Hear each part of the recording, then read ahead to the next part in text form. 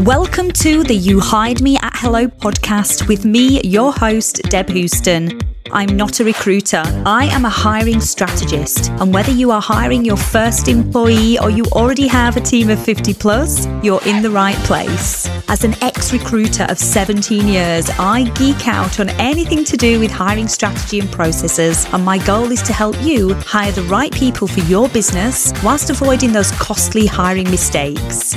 Most business leaders and owners have not been taught how to hire. So I set up this podcast to help you win the war for talent and stop repelling your dream employees. From employer branding, talent attraction strategy and hiring processes, to interviewing and onboarding your employees, there's a topic for everyone, all with a light-hearted and fun vibe. So, without further ado, let's get cracking and get stuck in. Good morning, I am your host, Deb Houston, and you are listening to the You Hired Me at Hello podcast. And this week's episode, I'm going to be discussing a really intriguing topic. Have you ever heard of the term ghosting? And no, I am not talking about ghost stories or supernatural encounters. Neither am I talking about ghosting in the dating world. We are talking about ghosting in the context of hiring.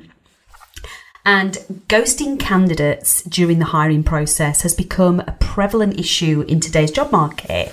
And it's not only affecting the candidates, but it also hugely affects the reputation of companies and organisations. So in this episode, I'm going to be delving into the impact of ghosting on both candidates and why it's crucial for employers to avoid this damaging practice. So let's get stuck in.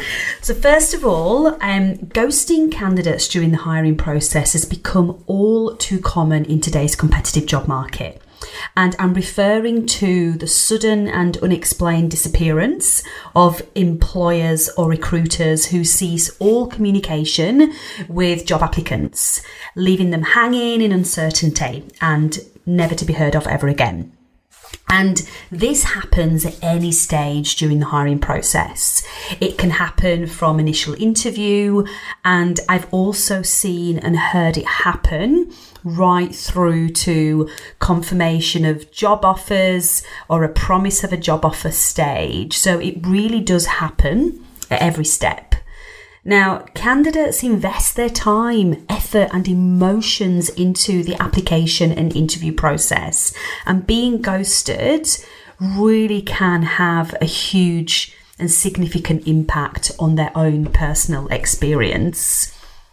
Now, talking about the impact of ghosting on candidates, imagine being a candidate who has gone through multiple rounds of interviews. You've submitted required documents, you've taken time out of your day or even your weekend and your job to prepare for this interview.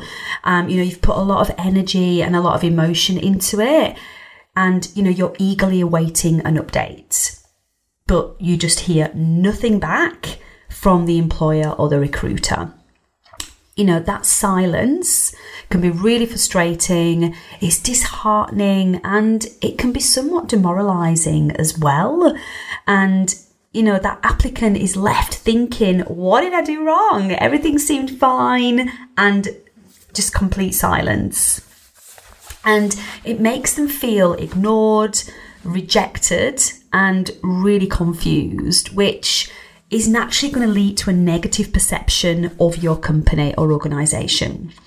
And that impact can go way beyond the immediate hiring process, as candidates do share their negative experiences with others through word of mouth.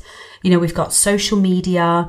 Today you've got platforms such as Glassdoor, where people can leave online reviews, and those online reviews are from past and present employees, but it's also past and present applicants as well. So, if you get consistent reviews on places like Fishbowl and Glassdoor that say that you ghost your applicants, that could really prevent your ideal and dream employee, applying in the future. So ultimately, unintentional ghosting, I like to call it, because I don't think anybody operates from a place where they go, I'm purposely going to ignore that person and never talk to them ever again. So I understand that things come up in everybody's jobs and everyday lives. But just be aware that forgetting to get back to the applicant or ghosting them is going to harm your reputation in the long term.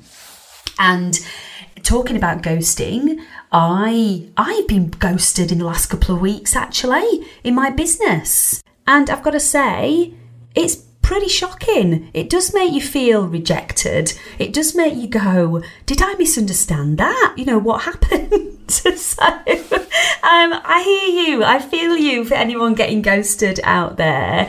No matter in, what part of our lives ghosting happens in, it's not a nice experience. So, but anyway, also as well, it's not just candidates who suffer, from the effects of ghosting. Employers and organisations will face damaging consequences to their reputation. In today's interconnected world, news really does spread fast, and negative feedback about a company's hiring process can quickly reach a wide audience. And you would be really surprised about how many people do actually talk about their hiring experiences. Ghosting can result in a tarnished employer brand. A poor employer brand can make it difficult to attract and retain top talent. And it can also impact customer perception and overall business success as well. If a potential customer is researching your organisation and they come across all these reviews saying that you ghost people in your application process, they're going to think, well, you don't look after your employees. I probably don't want to partner with them to do business. So equally as well, your customer service feedback can impact your ability to attract top talent. If you've got bad customer service scores, then, if you treat your customers badly, how are you going to treat your employees? So it all comes together, in this interconnected world and digital world that we now live in.